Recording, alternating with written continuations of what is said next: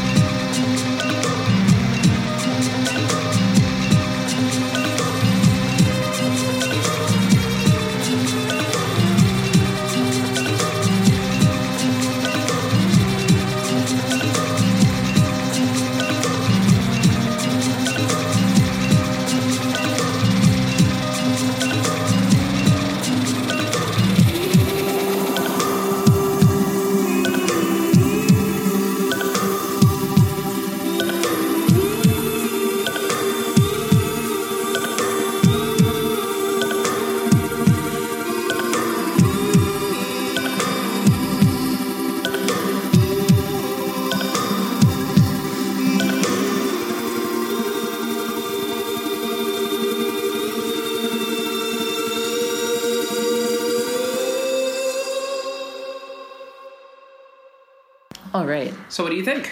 So I was very into that. I'm getting a very psychedelic salsa vibe, but very modern. It's like psych rock meets 70s salsa in a way, like classic, but also classic 70s psych rock. So it's like, I definitely can see that this is the work of someone who's involved with Buscaboya. Right. Yeah. I can definitely feel that. But yeah, no, I'm excited by this. So the song is called Sumersión, right? So it's kind of like submergence, I guess, is the best way to, like, you know, immersive. Immersion. Yeah, exactly. And so that's definitely the vibe. Like, it really does feel like you're dipping your head underwater and just hearing some cool stuff. I was doing a little research on him because, like, you know, there was a friend who sent me this link. He's like, you need to check this guy out. And I was like, okay, cool. And so I listened to it. A friend who shall remain nameless. No, it's my good friend Alberto. He's this DJ guy from Mexico, from Monterrey. I actually put you guys in contact. I think he would be an excellent sound friend. He has already submitted. Oh, cool. So I'm very excited about that. What did he write about? I can't remember. They're fantastic. All you know is that they're excellent. Look, I get a lot of submissions. Get a lot of submissions. There we go. Again, dear listener, we will eventually get to explaining what Soundfriend is. But yeah, so I was doing we'll a little... just edit that part out. I don't know. That's fine. Okay. Nah, I'm not an editor yet. But yeah, so the song is really dope. And so I was looking a little bit, doing a little research on his SoundCloud, and it just kept playing. And it went on next onto a mixtape that he did. And so it's called Lado Oscuro, and it's like literally the next thing after the single. And it's not original work. There might be another song of his on there, but it's legit like a mixtape, and it's all like really 80s sounding tracks. You know, think something that might have been like on Purple Rain. All right. You know, yeah, like very like that. What's the song that Will Smith sampled for like Men in Black? Gosh, you know, we are the Men in Black. You know, I do not know. Whatever. But so it's like kind of a New Jack Swing thing. Exactly. Like whatever that song was, that's what they sampled. Right. Cool, So he has that on there, like the original on there. He has that very like 80s funky. You know, more Stay in the Time, a little bit of like, what was his name? Super Freak? Rick James. It has that like early 80s funk to it, but like sort of like going towards more of a disco edge. So we're going to listen to that now? No, I mean, because this is really just like... Oh, can we? I mean, we can, but... No, but yeah, you definitely get that vibe. So okay, don't get me hyped on something, then we're not going to play it on the podcast. Oh, come on. I think that's against the rules. I just think it's like... The listeners at home are dying to hear this song now. And you can find it on his SoundCloud. Again, it's Bairoa, Bairoa, Bairoa. Fair enough, sir. So, next, I have a song by Triángulo de Amor Bizarro. Yes, I love them. So, you know, post-punk from Spain... Lots of noise, high energy stuff. I saw them at Ruido Fest in Chicago. Very jealous. Yeah, and it was an onslaught of music because they played and then La Vida Boheme played, and like back to back, and it was just an intense rock and roll show. That was like 2 hours of pure rock and roll, and it was good shit. You know, and so, like, this is, like, very fast, you know, again, fast rock and roll, lots of moshing. And then this is actually another one of Checky's picks, which I think is interesting. And it's, it's definitely a poppier effort. It's very dancey. The song is called Baila Sumeria. So let's take a look.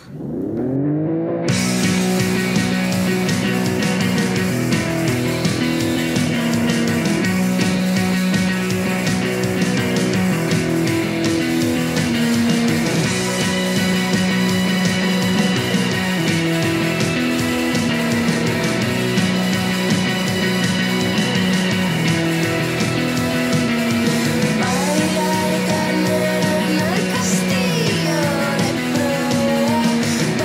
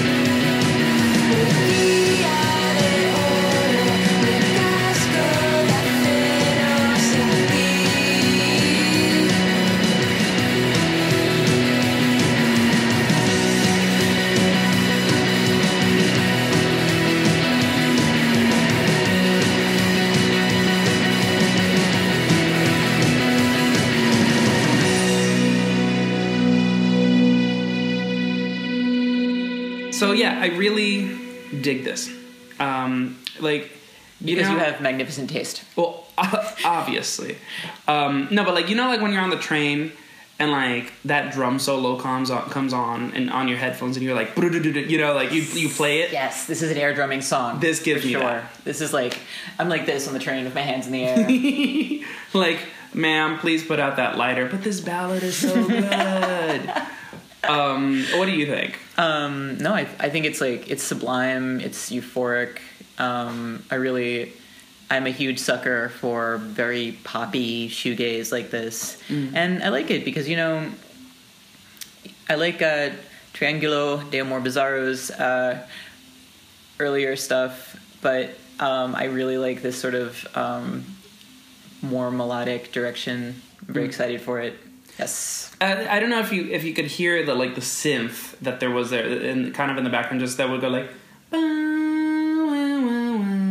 I did hear that. Yep. That sounded a lot to me like The Cure. That moment, like I think in Just Like Heaven, there's a similar synth to that, and I'm not saying that they're referencing that or anything, but it definitely transports me to that mood. Yeah, no, you know? Like I can feel that, and then also there's a little bit of like still that kind of like gritty Sonic Youth thing going on. For sure, they're more like poppy Sonic Youth.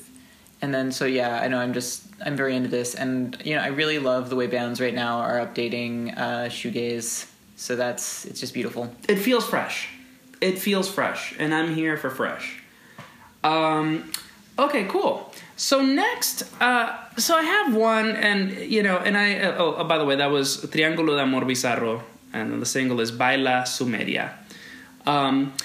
So the next track, you know, I'd like to apologize to the listeners and encourage them to go find the video. Because right now, like, you're going to hear the song, but the video is just a really important companion piece. And it's by, you know, the absurdist Spanish band Hidrogénese. I have never heard of. Oh, you've never heard of them? Okay. Nope. They are strange. All right. I don't know how to describe them. I saw them live maybe 2 years ago at Festival Normal. I saw them in Monterrey. You know, as these two guys, you know, they just really look like guys at temps at an office. And they perform in like heels and like a mini skirt, and it's just kind of noisy, glitchy stuff. Very interesting visually for sure. Again, this song is called Elizabeth Taylor, and they've described it as an Hidrogénese self-portrait. So we're going to play the video now for our own enjoyment, but definitely encourage you guys to go out and find it on YouTube. Again, it's Hidrogénese, Elizabeth Taylor. Enterrado mascotas y maridos. Enterrado maridos y amigos. Enterrado amigos e hijos. Y yo sigo viva y estoy aquí. Y creo que voy a enterrar a mi propio mito.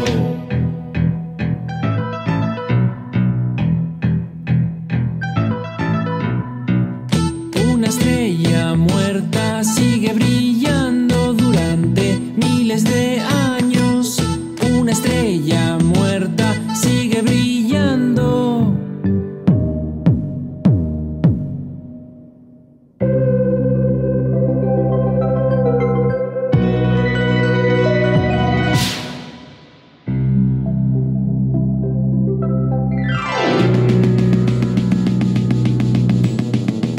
Enterrado a Monty, a Jaco, a Candy, a Lassie, a Donnie y a Barton. Enterrado a todos los que he amado. Yo sigo viva y estoy aquí. Y creo que voy a enterrar a mi propio mito.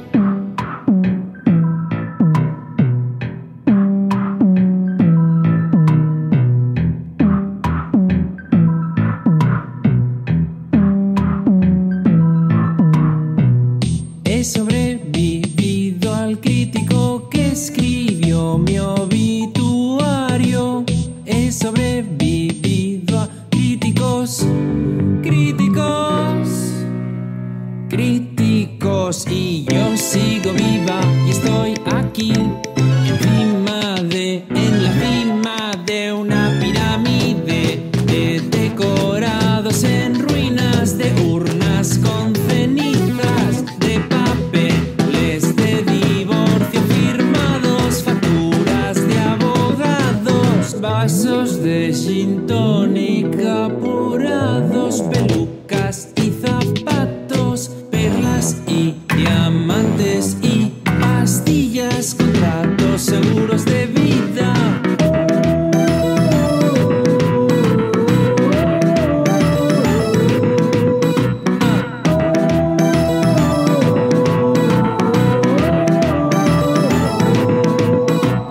Ambulancias, limusinas, suites de lujo y camillas.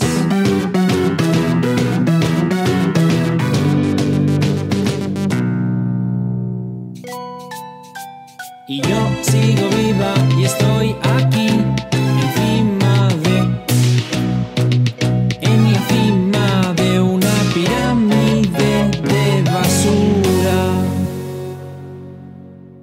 So what do you think? Well, I was so fascinated by that video that I barely listened to the song. It's I love all the art historical stuff in there, all the references to Egypt, all the classical stuff, like all the Baroque gewgaws. It's just like it all comes at you, but I feel like they're actually saying something with it, or they're sort of dealing with themes of permanence and impermanence. Like they kept having these diamonds and like Yeah. so it's very like an Ozymandias thing. Like man makes these grand architectural things that are meant to last forever, but it doesn't, and it's all sort of absurd. It's utterly surreal. I mean, and it's interesting that you say that you talk about the impermanence of it all, because they bill it as a self-portrait of the band. That might be something that they're trying to say. I mean, it's maybe like music is fleeting, or hidden messages I don't care to speculate about. But it is definitely an eyeful, and definitely open to quite a bit of interpretation. So again, I like the cats. The cats are cool. The mannequins falling apart are cool. The dancing piano is cool. Well, yeah, but you'll notice, like some of the mannequins were gold. They had these gold hands, and then they would like fall into pieces. It's very funerary, but it's also like very much like Pompeii, or they had like one of the gold figures like fell over, who was in a posture that you would see sculptures in ancient Egypt. Right. It was just like, so it's like a very specific, detailed stuff about like classical references, but then done in this like very vaporwave animation style. So they're very interesting. They're very highbrow. So highbrow that at times just it's practically in their hairline. Like it's really, I have a hard time with them. Actually, this came to me via one of them. They actually sent me this. Oh wow. So like I think it's very cool. I think it deserves attention. They're very interesting. So again, if you definitely like a little artsiness in your music, definitely check out Hydrogenese. Hydrogenese, if that's what we're doing, and actually that leads perfectly into our next artist, Kalimutsa, and she is an actress actually, by trade in Chile, and so but by night, Kalimutsa is a musical project, the musical project of Celine Raymond. Yet another project that has really great visuals attached to it. Actually, yeah, absolutely. And Kalimutsa is definitely on the more experimental end of the Chilean indie scene. Chile, dear listener, you will hear us talk a lot about Chile, because Chile is just making kick-ass music right now. Oh yeah, don't get us started on Marineros. We'll do that next time. Chile is just the bomb.com. I used to live in Chile. I stand for Chile. I am here for Chile. Mexico is kicking ass. Spain, Brazil kicking ass. But Chile is right now my bee's knees and has been for a little while. Kalimutza, it draws from like mysticism, Eastern culture. I read somewhere that Kalimutza was like the freshest, crispest world music since like MIA. And that actually... That's going a bit far, but... I don't know. I feel that to me felt very accurate. Maybe not like that nobody else in between, but there's definitely a parallel. I definitely see a parallel between her and MIA. Well, perhaps in the sense that she's a descendant. Yeah, perhaps. I mean, I don't know. I really dig her. I really dig her influences. She pulls a lot from like, Roma, the gypsy culture. She even sings in Roma. Wow, that's interesting. Yeah, I didn't realize that. Yeah, she often sings, like you'll be like, wait, this isn't really fast Spanish. This is just not Spanish at all. She'll sing in French. She pulls from, art, film, and photography, as well as like poetry, all through the Middle East and Asia. She's very interesting. Well, so, I mean, to me, that brings up an issue where it's like, isn't it sort of awkward that she's like so randomly and rapaciously culturally appropriative? I mean, and that's a great question, because appropriation, is a little difficult to address because, being a fan of something and wanting to reference it that's one thing, and exploiting it is a different thing. I mean, she's a very well researched performer. I mean, I actually had the chance to speak with her not that long ago. And like she was listing basically all like these different filmmakers and photographers and poets that, influence her work. So this is not the girl who shows up at Coachella wearing a bindi. Not at all. Okay. You make a really good case. And she's, and like if you find her videos, she's not wearing a sari. All her like, even though the music certainly pulls from like say Bollywood, all her outfits she makes. Like, she'll take flowers and, like, construct a dress, or wear an eye patch. She's very interesting. And so the song that I'm gonna play is a new release, actually. It's not even an official single yet. This is just, it kind of like, she collaborated with these graphic designers from Chile called Enciclopedia Color. They do a lot of visuals for people.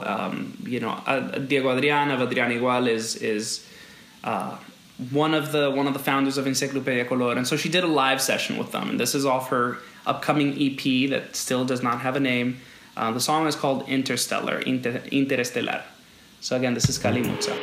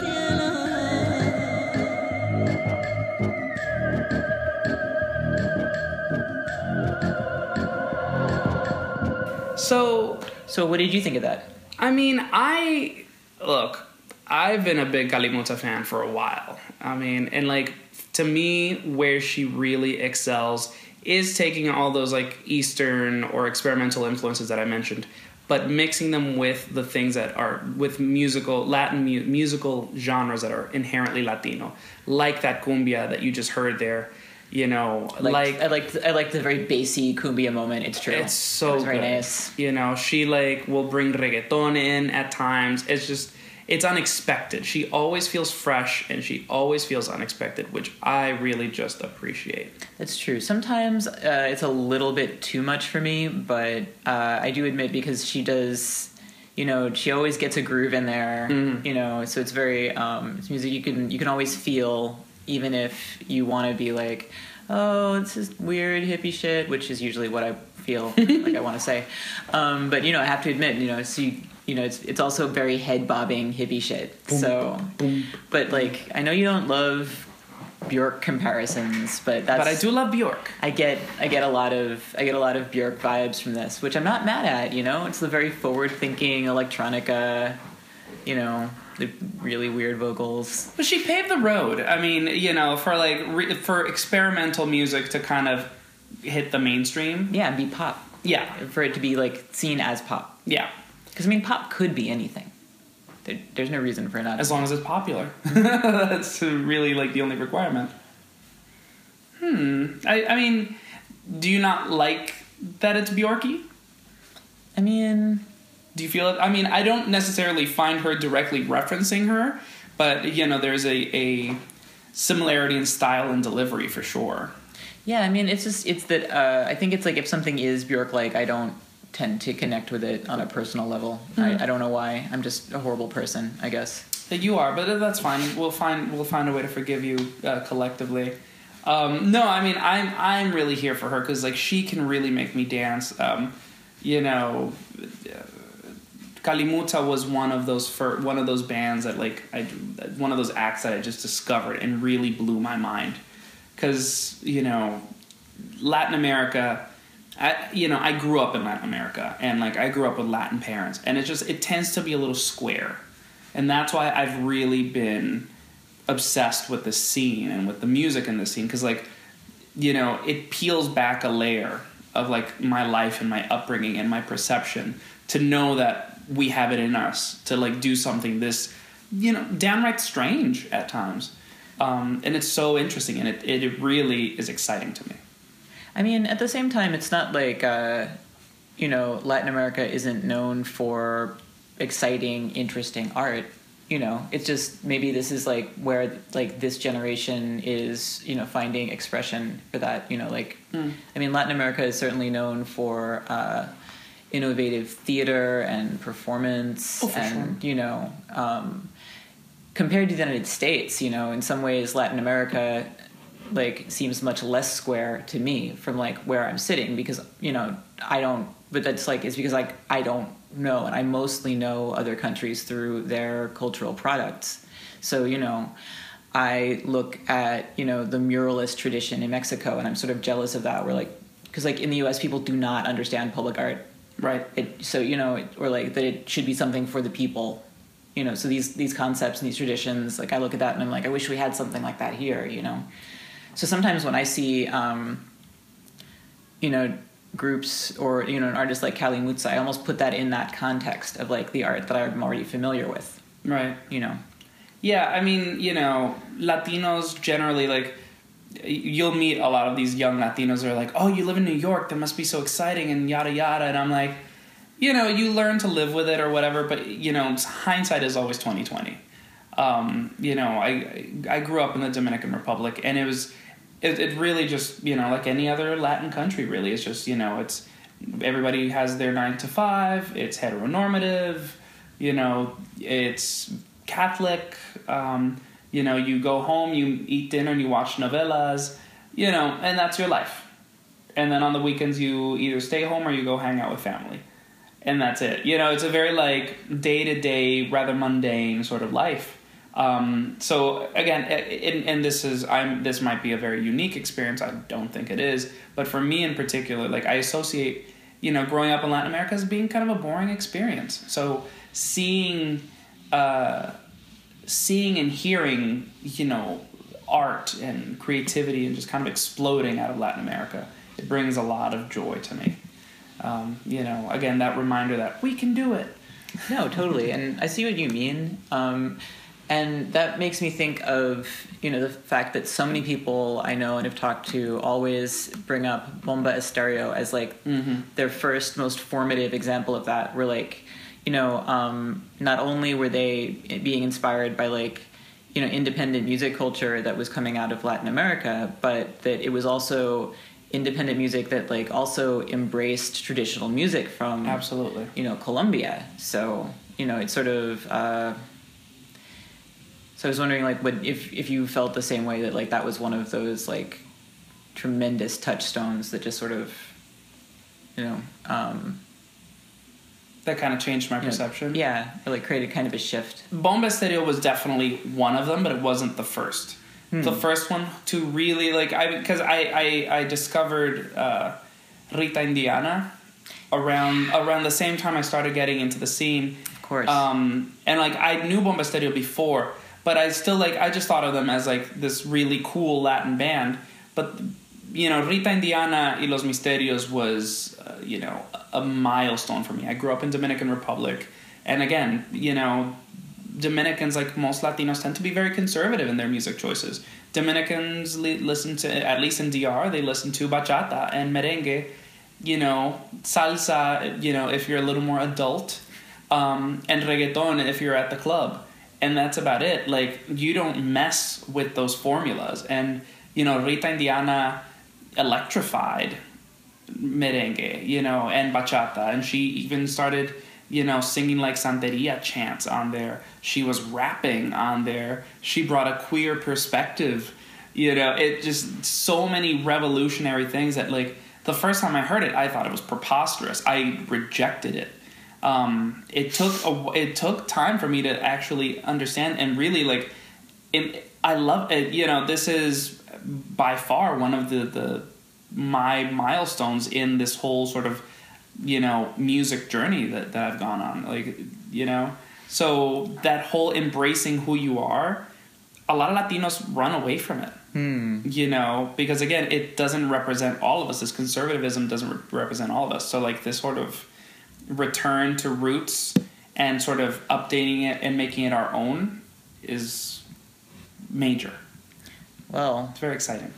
Speaking of formative idols and life-changing artists, sadly, I think we've come to the last thing we wanted to talk about tonight, which David is Bowie. The very, very sad passing of David Bowie. I don't know.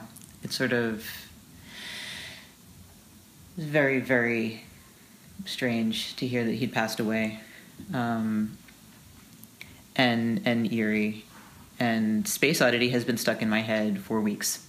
I think yes, it's very weird, and it's made me think because one thing that I was saying to people is like, because the album Black Star, of course, we have come to realize was about the album that David Bowie made about his own death, which is an incredible, beautiful, and to me very, very brave political statement. Not political. I meant to say artistic statement, and it's sort of, and not even in the usual brave, the way when people mean it, where like, oh, you're so brave because this is like such a matter of like truth telling or anything. This is like real motherfucker bravery, just facing down mortality and looking it in the eye, which is like a kind of bravery that I happen to have a particular affection for. It's very punk to me in a way. It's like finding a really morbid silver lining. You're like, I'm dying, but I can make some kick-ass art from it. And I'm not sure if anyone has done anything quite this extraordinary. And, it's sort of, and it's the album is a tremendous consolation to me because I'm a fan of his very early rock and roll stuff, and the thing I like about it is the way his songwriting kind of gets under your skin just a little bit. Yeah. I'm thinking of songs like Soul Love. They get into you and they won't leave, and eventually become part of your DNA. And the thing about this song is that it's exactly like that. It's sort of, not this song. I'm getting tired and I'm also sad when I think about David Bowie. But yeah. It's sort of, it's one of these enveloping world-like albums that he makes where you can go inside it, and then, or it also gets into you. And so it's not very melodic. There's a lot of free jazz, and it's downright bizarre.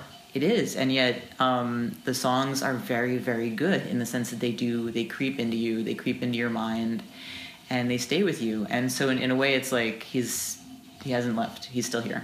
Yeah, no, he definitely left a thunderbolted mark on the Earth. And actually in the cosmos, I don't know if you saw that they named the constellation after him. Which, that was brilliant. That's fantastic. I live.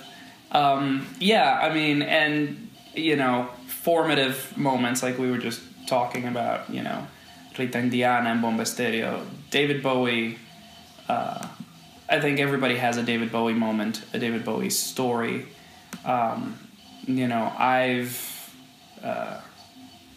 feel very connected to Bowie in that, I am gay, I'm queer, right? And, David Bowie was one of the first kind of queer icons to really hit the mainstream, and even in later years, he would go on to retract this whole sort of idea of this whole bisexuality that he claimed in the Ziggy days. Like, it was all a marketing ploy, and that's okay. You know what? That's okay, because you normalized the strange and the other.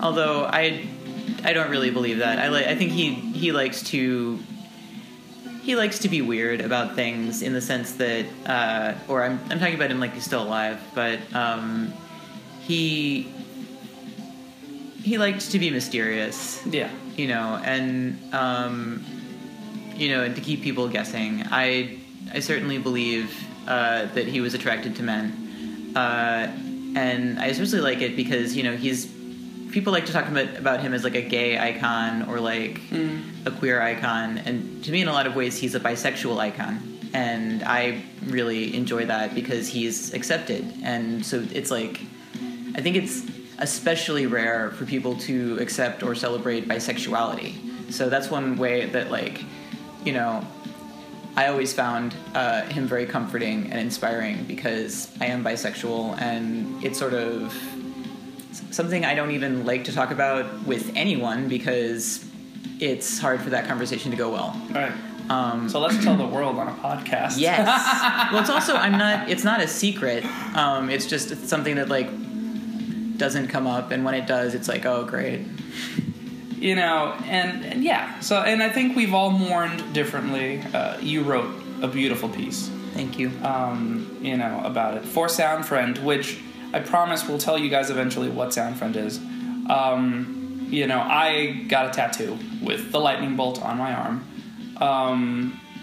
Again, we all have ways of processing death, be it of a loved one, or again, I feel like Bowie is more of a personal icon. Again, some people, look up to like a parent or a teacher or a friend or an actor or an artist. In this case, Bowie has always been that light for me. Any creativity, any fashion or style or anything that I have is directly traceable to Bowie. And I don't pretend otherwise. I embrace and I lift it. Again, he's left an indelible mark on the world. I mean, you couldn't have Katy Perry walking around, with lollipop boobs, if he had not paraded around London in a dress when he was 19. There are so many things like that, and I don't know, and because of that, I think in a lot of ways maybe what he really means to me is sort of kind of a queer elder, Yeah. Like, sort of, like, almost like knowing he was alive, it was a sort of sense of there being this guardian, and now I'm worried. What are we going to do without him? I don't know. I don't know that I'm worried. He kind of sort of stopped being relevant a while back. And this makes him relevant again, not because he's dead, but because he put out an urgent, important bit of art. You know, everybody was excited when he put out his last album, the next day. And that was cool. That was exciting because he'd been gone for 10 years. You know, I listened to it once. I went back to Where Are We Now a couple times because it really is just a beautiful song. And I kind of like let it go, you know. It wasn't. I'm excited about 70s and 80s Bowie, you know, and I think most people are. Absolutely. I used to play the song Modern Love. Oh goodness. On my radio show in college. It's my karaoke almost staple. Every time, because I had it on a 7-inch, so I would play it. And I didn't have a lot of records. It was a terrible radio show. But it was called The Morning Mixtape, so if you ever emailed me with that email, then you know why it exists now. That was the one to send in requests. But I bring this up because my David Bowie story is not touching and profound, like many things in my life are not touching or profound. But it's a story about my friend Brian Lidfeld. We went to college on Long Island and at Stony Brook University, and we used to go to the diner because we were all in the college paper, and we go to the diner at 2 a.m. And one day, I was telling people about the song Modern Love. I think it came on the radio. That's what it was, in the diner. And I said, I love this song, and Brian said, I love it too. It's going to be my wedding song. And I said, Brian, that's not a very good wedding song. And Brian said, I'm not going to be a very good husband. He's married now, and I'm pretty sure he's a great husband. But, so maybe this was really a story about Brian Lidfeld. I'm sorry. You know, hey, it's a story. That's all I don't know. That's about all I can say about that. That's all I've got. And we've rambled for a while, and basically you only ramble about things you really care about. Bowie's one of them. And we've been playing Black Star for a little bit, so I'm just gonna turn up the volume, and, you know, we'll see you guys or hear you guys next time, whenever that is. Long live Bowie. Man, he can still dance.